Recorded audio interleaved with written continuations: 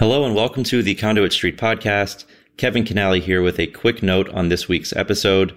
The following segment is actually from the Maryland Realtors and their Get Real Estate podcast. Michael and I were happy to join Chuck Caskey and Bill Castelli to discuss the red-hot real estate market, land use and zoning, COVID recovery, and more. Be sure to check out the Get Real Estate podcast. We'll have it in the show notes. Talk to you next week. Michael, again, welcome. And why don't you start us off by giving us your take on the relationship between organized real estate and county government? Happy to, and I'll start with thanks to you all for having us as guests. This seemed like a natural fit to us at the Conduit Street podcast covering issues of relevance to county governments. Kevin and I have been talking about a lot of the similar things that have been coming up on this feed. So happy to be guests here. I think your members and our members have an awful lot of common interests and things we want to talk about with the economy and public investments and really quality of life really affect our elected officials' constituents in much the same way that the organized real estate universe is thinking about those issues. And I will say, a real quick personal note, I'm really happy to spend time with both of you in this setting. Bill and I have been rubbing elbows in Annapolis at the witness stand together on the same side sometimes and on opposite sides other times for years and years. Chuck, you and I go way back to days with the state legislature and the staff softball team. Chuck was one of the gazelles out there running in the outfield. I was the stodgy first baseman whose main asset was being tall. So, but we have your role. That's fine. So thanks for having us on. Yeah, great to have you. And I can't wait to hear Kevin and Bill's perspective on the advocacy pieces of it. As you said, we are substantially in alignment, and I think one of the things we value also is that even when we are not 100% in alignment, that we can still talk the issues through. And I'm looking forward, especially to the conversation I think we're going to save to the end about land use, and which is kind of related. And I think I'd like to start off with the market and how that is affecting our members and your members as well, because I think we can agree that the current real estate market is crazy and most likely unsustainable. And when we talk to our members about multiple offer situations, people paying way over asking price, most likely paying significantly above appraised value, not all as dramatic as the one in the DC suburbs that was a $2.5 or $3 million property that went for $1 million over asking. So we're not going to get that kind of thing all the time, but this is it having an impact on affordability and is exacerbating what we see in one of our main initiatives, and this is where Bill can chime in, is that there are lack of housing opportunity as prices continue to rise, especially for first-time buyers and prospective buyers of color that are getting priced out of the market. That's ultimately going to have to be addressed. And we're going to talk about that a little bit from the supply side, but also what impact that's having on local governments, infrastructure, broadband, and the ability to meet the needs of citizens of the state and still have a robust market that has opportunities for people who have been historically shut out of the housing market. So I think that's one of the things where most of our interests are aligned. Bill, you want to add anything to that? No, I think you covered it. I think, counties, local governments are struggling with, meeting housing needs the same way that the market is. And it's, unfortunately, the solutions are hard. There aren't easy solutions. So, it's just, I think something local, state government, and the market and the industry just will continue to keep plugging away at. Let's talk about the housing deficit. There's just a study came out of DHCD. Talk a little bit about that, Bill. And then I'd like Kevin to weigh in, because I just saw nationally, the housing deficit nationally is tens of millions. What about the housing deficit? What does that look like in Maryland right now? So in Maryland, Freddie Mac did a study last year. It was kind of an update of a housing deficit study they'd done in 2018. And, they take a look at all the states. They have their own formulas for how they determine, housing deficit. But they rank Maryland as the 11th largest housing deficit in the country. And then DHCD, the Department of Housing and Community Development, just released their own report taking a look at housing need. And, it focused on not just sales, but rental property as well. And the Freddie Mac report did too. And just on the rental side, they're looking at, a deficit of over 80,000 units for affordable units. So their focus was on affordability, with probably another 90,000 citizens coming online in the next 10 years who will also need affordable housing. So, it's a question where, supply obviously is a big issue for most county governments, but it's not even in all the counties, although we're starting to see the numbers in even some of the rural counties. Some of those price numbers start to really move the way they haven't in the past.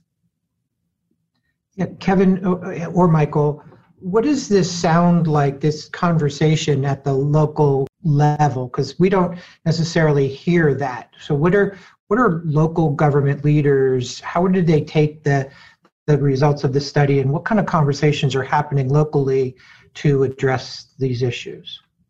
So I think this is certainly, one of the biggest issues that county governments face. And we see counties investing in affordable housing programs and creating innovative solutions to try and solve this deficit. I think there are multiple factors in play. And when you look at the market now, people are just buying houses sight unseen for way over asking. And you look at the building industry, and we all know about the shortage on lumber and other building supplies. And that just, I think, exacerbates the problem. So I think all of this, of course, plays into, the studies that we're talking about and the lack of housing in the deficit. I think that the biggest thing for county governments is that, one size does not fit all. While I think this is a conversation happening at every level, counties are going to listen to their constituents and come up with the policies that work best for them. And look, I think the other problem is we just don't have that much land here in Maryland that's left that we can develop, right? So I think working through all of these issues and working with stakeholders like the realtors who are invaluable and we view as partners on many of these issues. We're serving the same constituents and we're trying to address the same needs. So it certainly is an issue that we're talking about. And I think those conversations will continue. And again, depending on what the market does, I think that also plays a role here in terms of what's available and what we can do to help address this deficit. It strikes me that what's lying beneath this is that the state of the Maryland economy is probably as difficult to figure out as it's ever been in anyone's lifetime. That, we've all, your members know better than anyone that the real estate market has ebbs and flows, and they sometimes are tied to changes in interest rates, or they're largely tied to the overall state of the economy. People have more confidence and they're willing to make a commitment to buy a home and all those sort of old tropes. But how do you make sense of a white hot real estate market in an economy that's as strange as today, with unemployment rates that seem high and probably are higher than they appear on the surface, that the number of businesses and income generators out there who are merely being propped up by government assistance, more or less emergency assistance, as a total unknown, that we're not in a super healthy, super revved up American economy underneath all this. I don't think. We certainly couldn't have high confidence that we are. So that's an unusual circumstance to have, it seems to me, to have, have so much activity in real estate and all the things that you described. It's not like everything is moving in unison and we kind of understand where we're just at a peak and it's going to turn into a trough later. I don't know what this is going to turn into, right?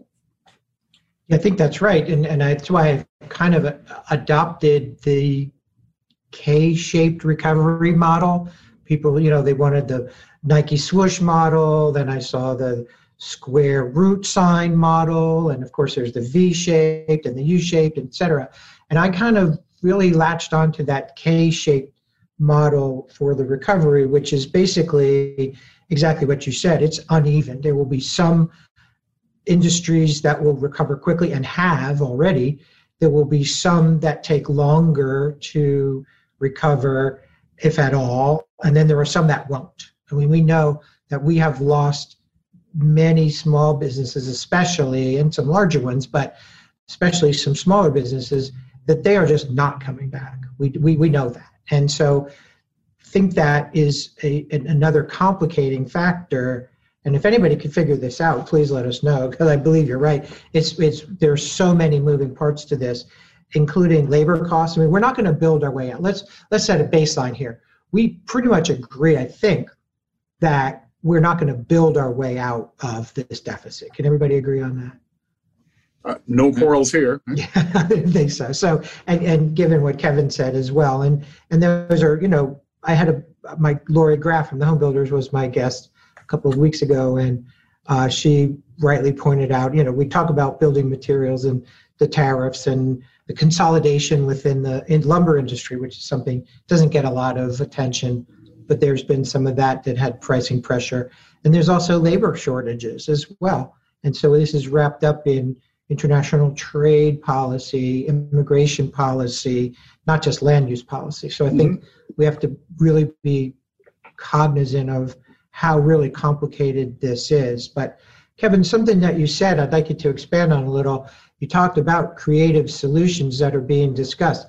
Can you give us some examples of kinds of things that you're seeing maybe being looked at or tried even? We have some discussions around here about things like cottage cluster issues and accessory dwelling units, things like that, to maybe free up some capacity. What are the kinds of things specifically are you seeing that maybe are coming down the line?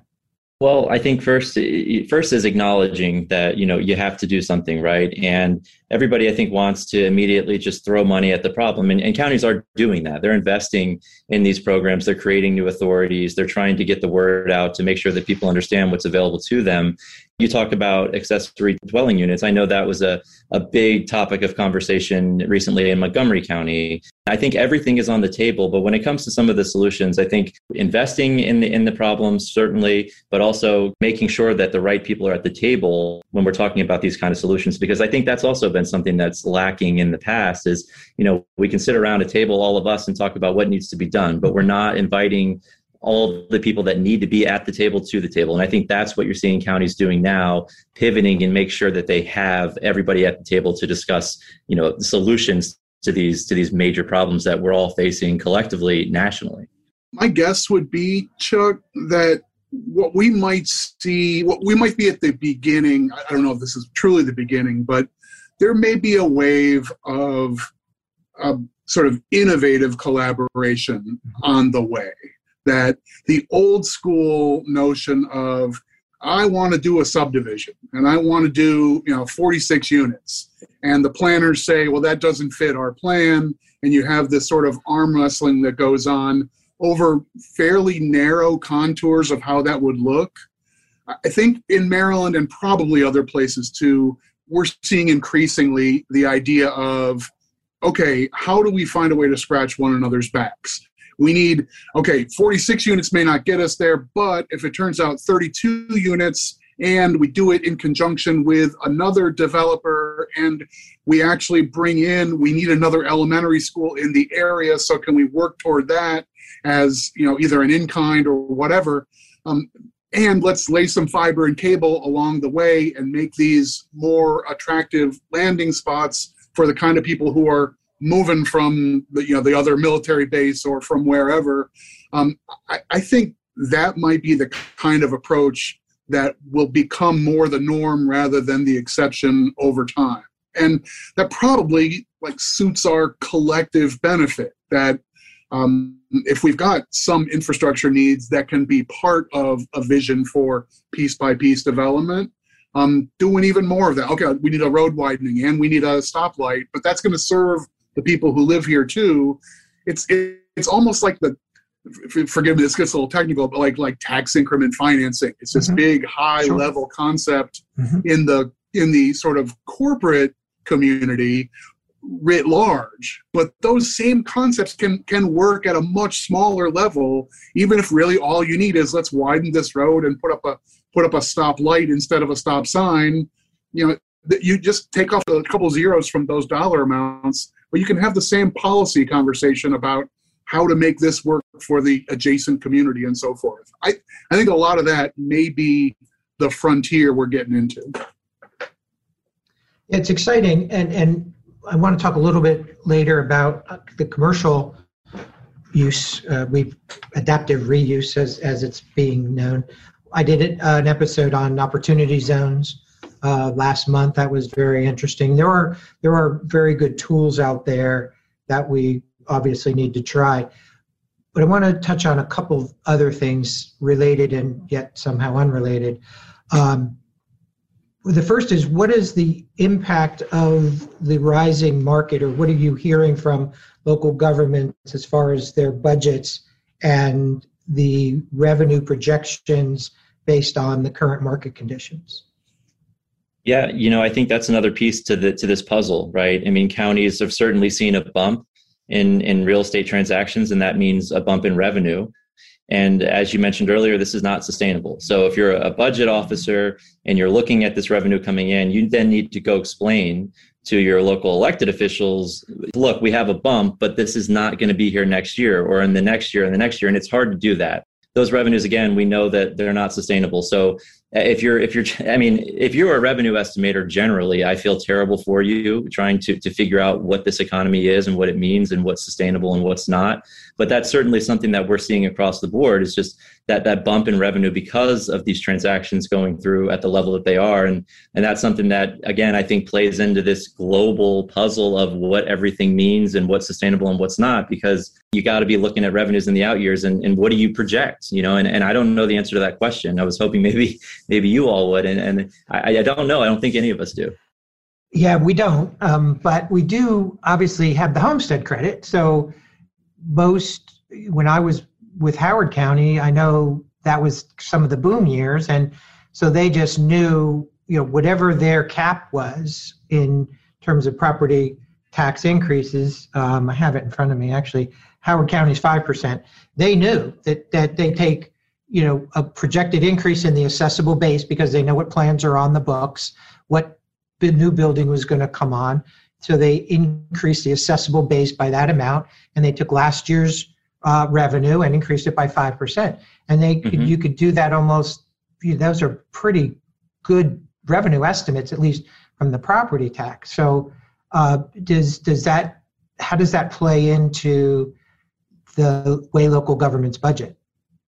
Yeah, so I think when you're talking about property tax revenue, absolutely, you have some baseline indicators there. But when you look at recordation taxes, which are probably the biggest bump in terms of where they were last year, those are harder to project. Income tax revenue has been difficult. We saw some really dire figures back in the beginning of the pandemic. Didn't necessarily play out, but as Michael mentioned earlier, what is this economy? How many jobs are only there because these employers are being propped up by federal benefits? And when those benefits go away, what happens, right? And so income tax revenue, I think, has been very, very difficult. Property tax revenue, relatively stable, but the stuff on the fringes, like recordation tax, we've seen big bumps there, and that does play into the budget, and it just matters in terms of what you're projecting into the out years, and I think that's where we see some difficulties. Just to give you an idea, we did a longitudinal study, fiscal years 2010 to 2018, so 9 years worth of basic foregone revenue due to the homestead credit.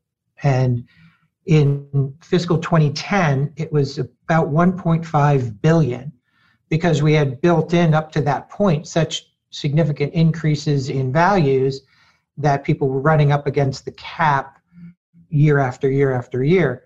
By fiscal 2018, which is the last year we did the study, it was down to 213 million.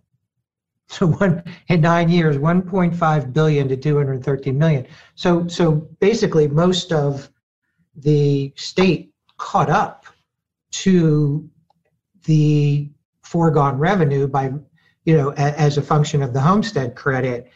And we just found that really fascinating. What did you guys make of that? I think that capsule is about right. You could probably have a 2-hour long learned conversation about the nature of tax credits like this, which they have an interesting policy goal, right? You want stability and some year-to-year predictability for the homeowner, and it also, to some degree, provides stability for the governments who receive the revenue, and there's some value in that. Don't get too ahead of yourself. So there's some mutual benefit on that front.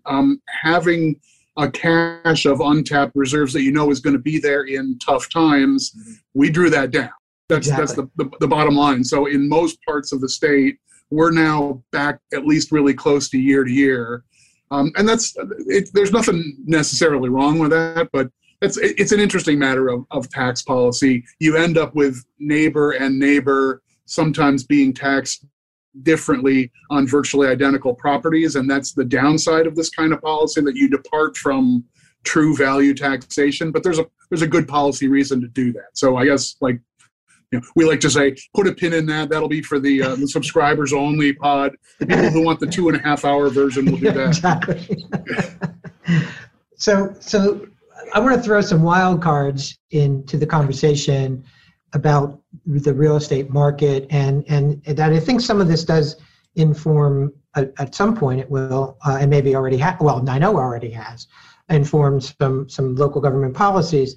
The first is what we think might be the future of interest rates, because obviously, along with a lot of other parts of the economy, real estate is especially interest rate sensitive in a good but potentially bad way. And we're already seeing signs of inflation, raging conversations and disagreements out between economists in terms of what deficits do and what interest rates actually do, and even what is acceptable unemployment rate. And so there's a lot of good literature out there about that. Are you seeing local governments beginning to plan for increased interest rates, which could have a cooling effect on the market? That's the first one. And the second one is completely unrelated, but not, because it goes back to supply and investors coming into real estate, because I think there is some upside to the lack of supply. And I live in Baltimore, and we're seeing a lot of properties that had been vacant for a significant amount of time that needed to be rehabbed, that now it makes economic sense to do that. Mm. And so we're just in a 3-block area of my neighborhood, which is Mount Washington in North Baltimore.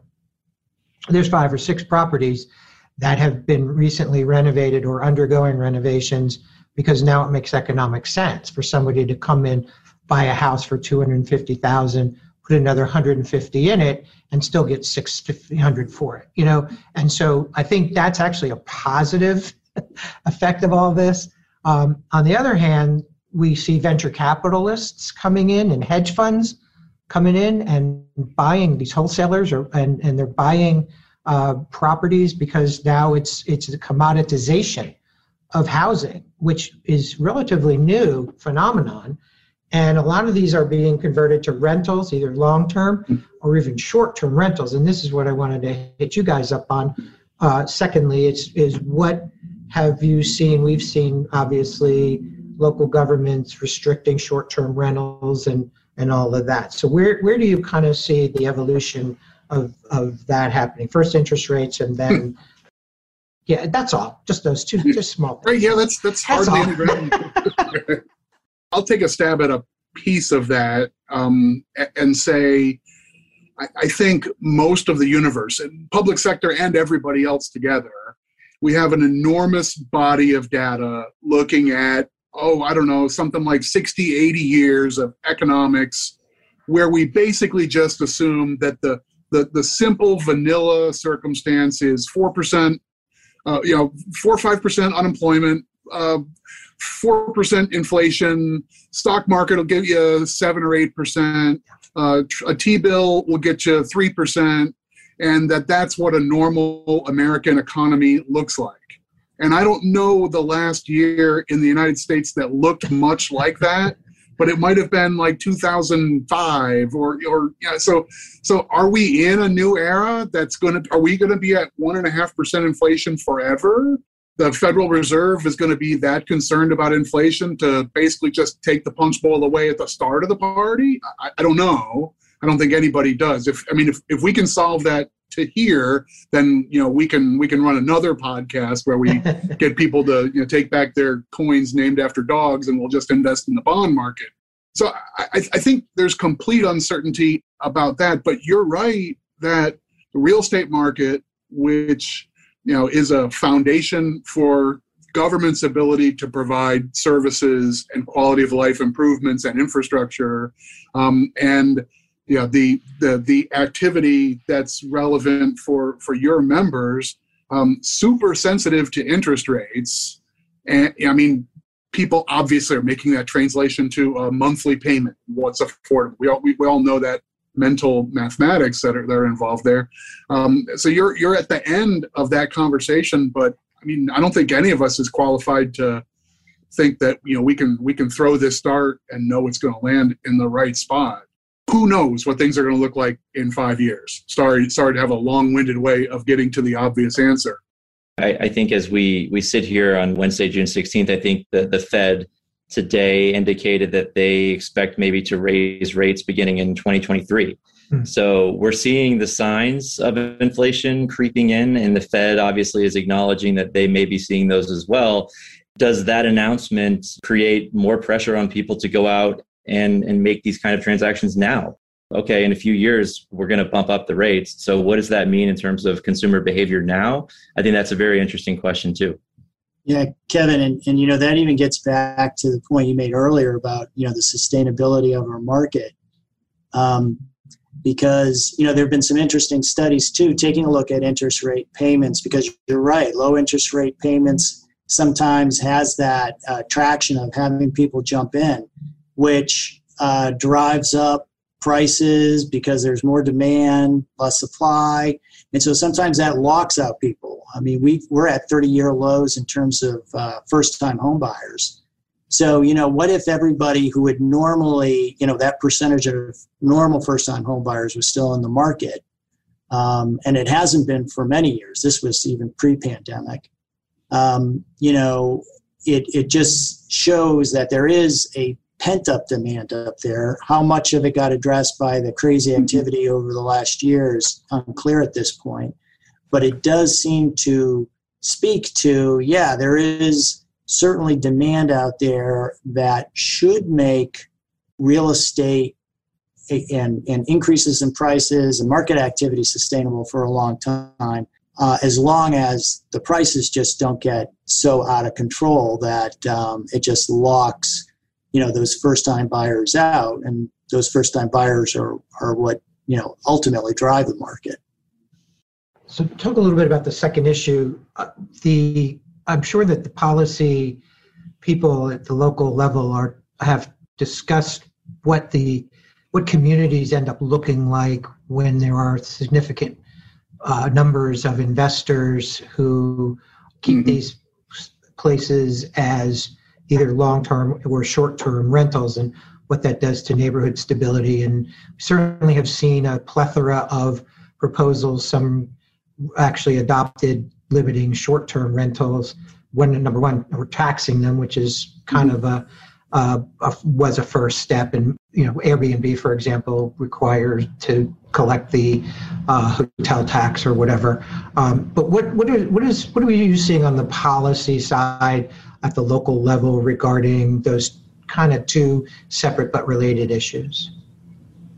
So short-term rentals, number one, I think you said restricting short-term rentals. A short-term rental should be a short-term rental. And if you're going to call it a short-term rental, it's exactly what it should be. Definitely jurisdictions are looking at what these do to communities, and they're getting a lot of input, trust me, from community members and complaints about, these properties that are perpetual rentals. But, at the end of the day, I think that there are multiple stakeholders in this nationwide battle with some of these short-term rental folks about, number one, complying with health and safety standards. And then number two, like you said, fair taxation. I mean, if you're a brick and mortar hotel, you pay not only the state hotel tax, but you also pay a local hotel tax, and that's just automatic. And what Airbnb has said in Maryland is, we will pay the state hotel tax, no problem. That was a few years ago. They didn't want to get into the local hotel tax. They said, look, we'll work with you directly. And they have. They've come in. There are a handful of jurisdictions now that have agreements with them.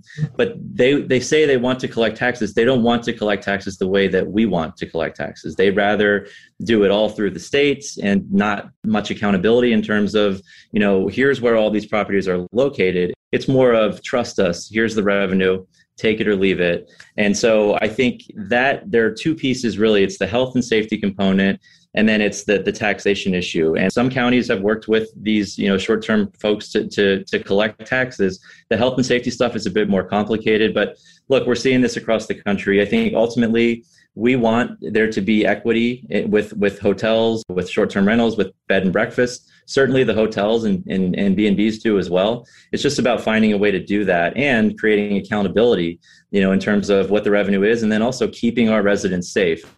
We are going to see an incremental issue that's just going to keep bubbling up. If this is like an extension of new technology creating new economies, the gig economy, everybody's renting a car for 45 minutes at a time and getting a ride on Uber, and then you stay at an Airbnb, and it's totally different from the way things were 25 years ago.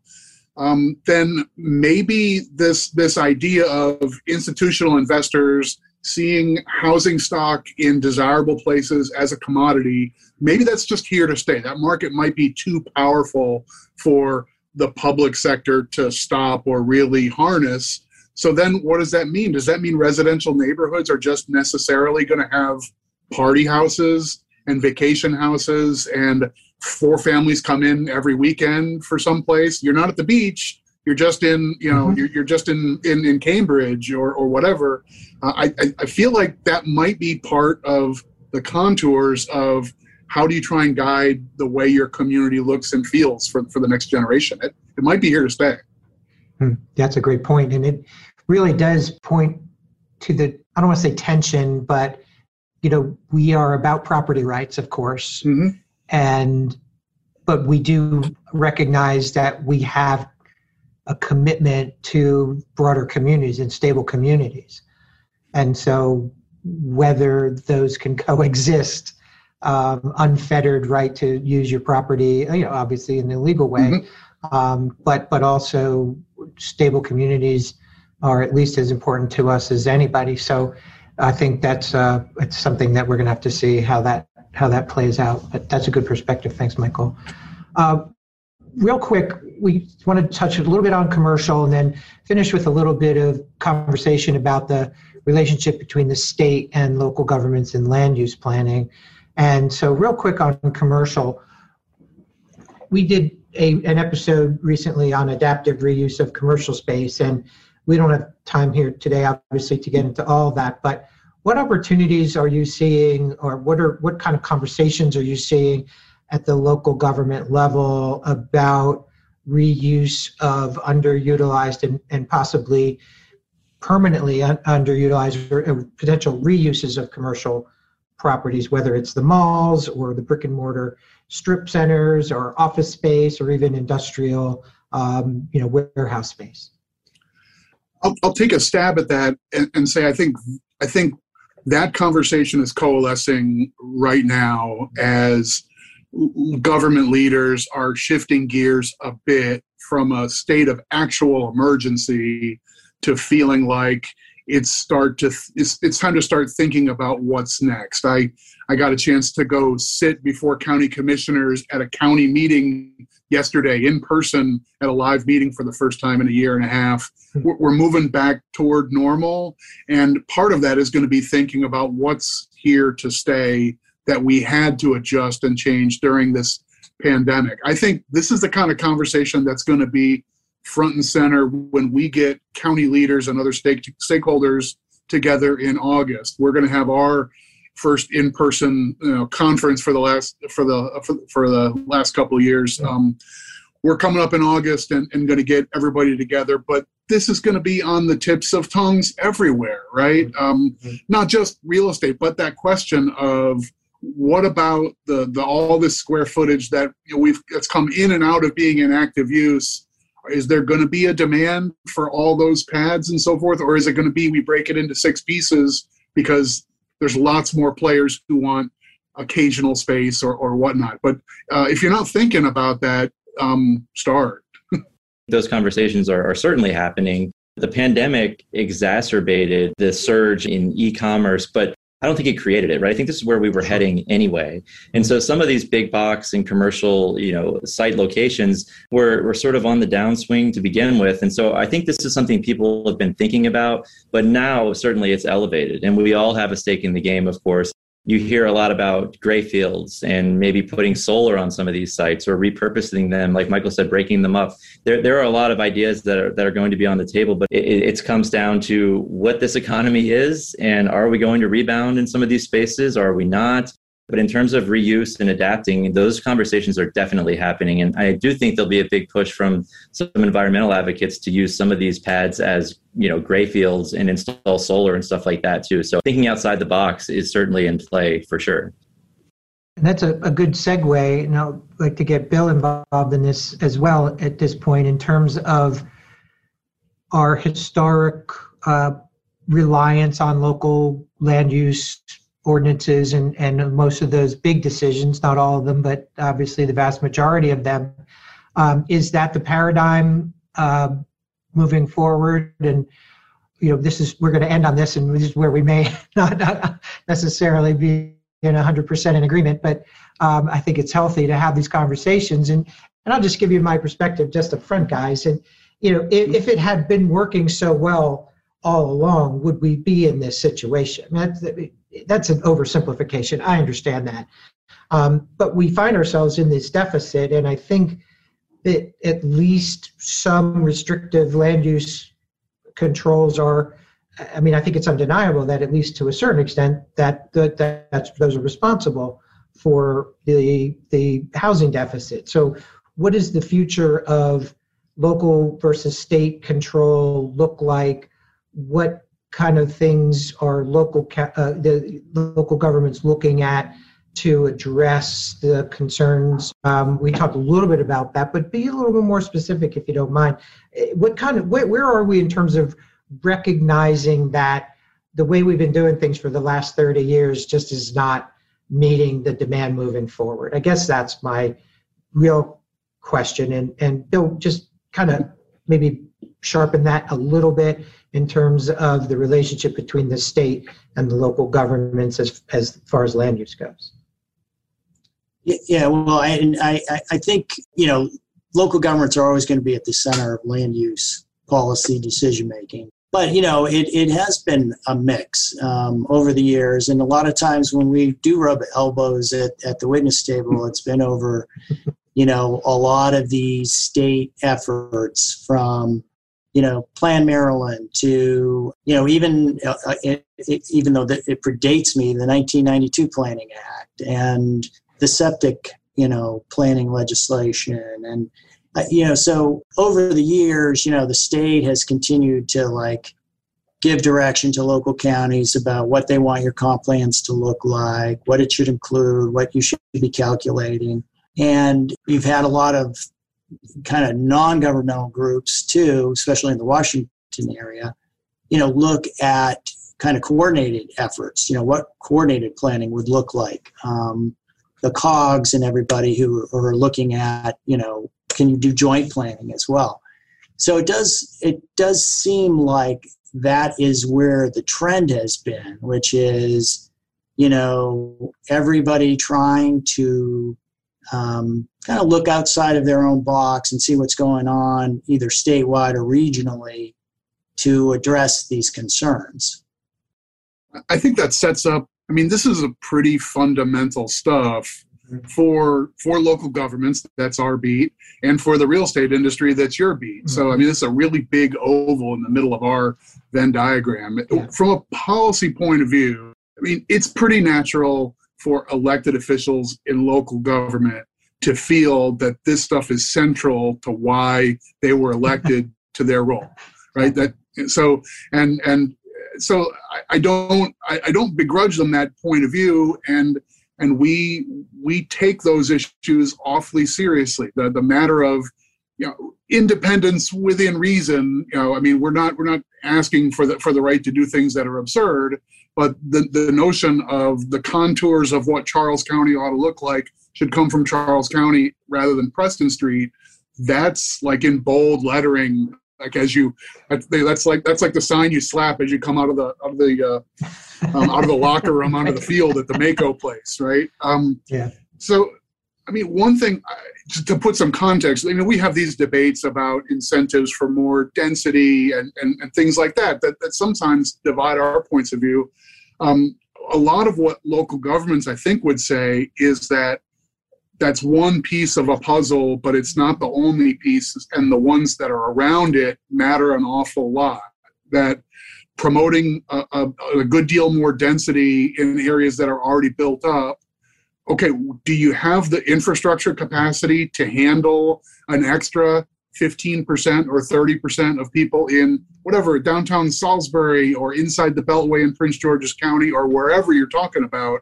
The places where added density makes sense as a policy argument, okay, you can do that, but you can change some laws, but you also need to change the water pipes, and you also need to have broadband, and you need to have roads, and there has to be a seat in a classroom for the kids, and there needs to be a park where someone can take a breath.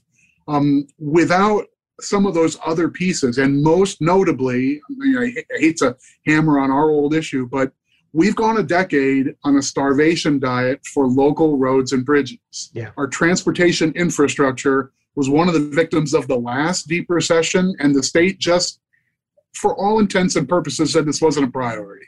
And so the share of the gas tax that was there to maintain the transportation infrastructure, the roads that get you home, with that becoming basically, the state's not going to take care of that. For the most part, it's going to be you're on your own. That's an awfully big part of our local government saying, we're not sure we can absorb more and more because we can't do that road widening or the thing that would be necessary to fit another 600 people in this neighborhood. School buildings, basically the same story. Our appetite, we're hitting the gas on doing school construction for the next few years, and maybe we will clear a backlog there. But those policies are very much tied to our ability to do some more pro-growth or more pro-selective growth or pro-density policies at the local government level, because other stuff has to come along with that house. Yeah, Michael, and I would also say too that it's not, infrastructure is such a big part of it, resources are such a big part of it, but the public is really of two minds on a lot of this as well. We did our first state of housing poll back in December, and it wasn't tremendously revealing, but what it did show was that the public really sees housing affordability as an issue. Over 60%, it really doesn't matter how you ask the question to them, really saw affordability in one form or another as a big challenge and something that should be addressed. On the other hand, when you got to the question of density, which oftentimes, particularly in a state like ours, where you don't have a lot of available land, the only way you're going to get to affordability, and you ask them questions about density, they about 60% said, no, we want to maintain the character of our community. We don't support additional density. So, it's not just the infrastructure. It's, people's attitudes are not there yet either. And that's a huge challenge, I think, to address all of these concerns that we've been talking about. And that's the rub, right? I mean, if you talk to any elected official, I think when they're first elected, if you ask them, what's going to get you thrown out of office? They're going to say, oh, well, raising taxes.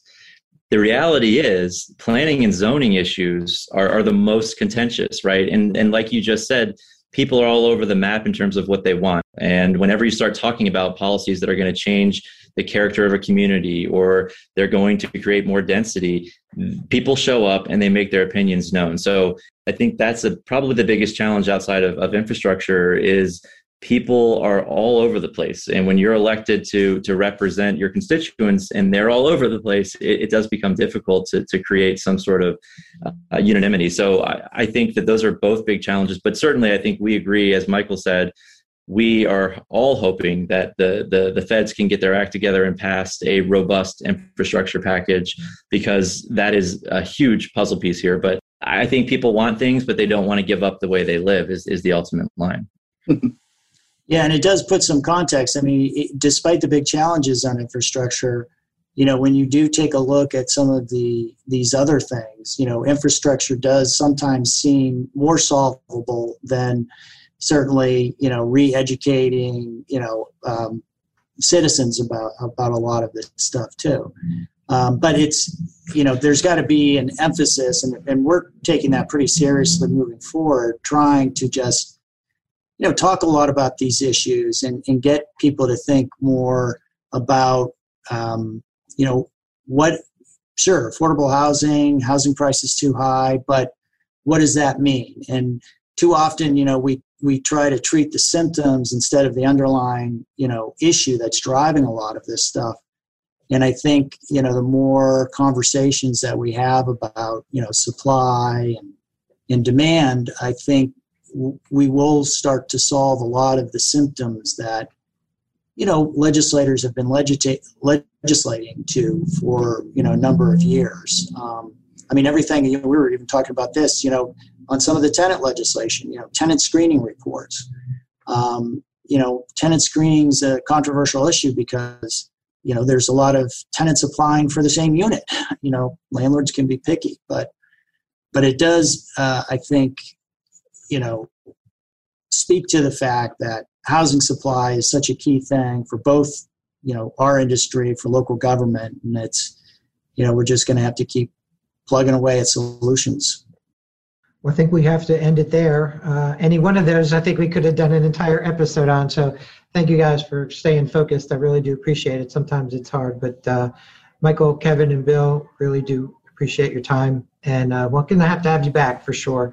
Maybe as we see some things developing in the General Assembly next session, or the one after that, or the one after that, we'll continue this conversation. So thank you guys. We do appreciate the partnership, and likewise, ongoing conversation, well worth our time. And this conversation was enjoyable for me, I think for us. So thanks very much for having us. Yeah, thank you so much. Thanks, Kevin.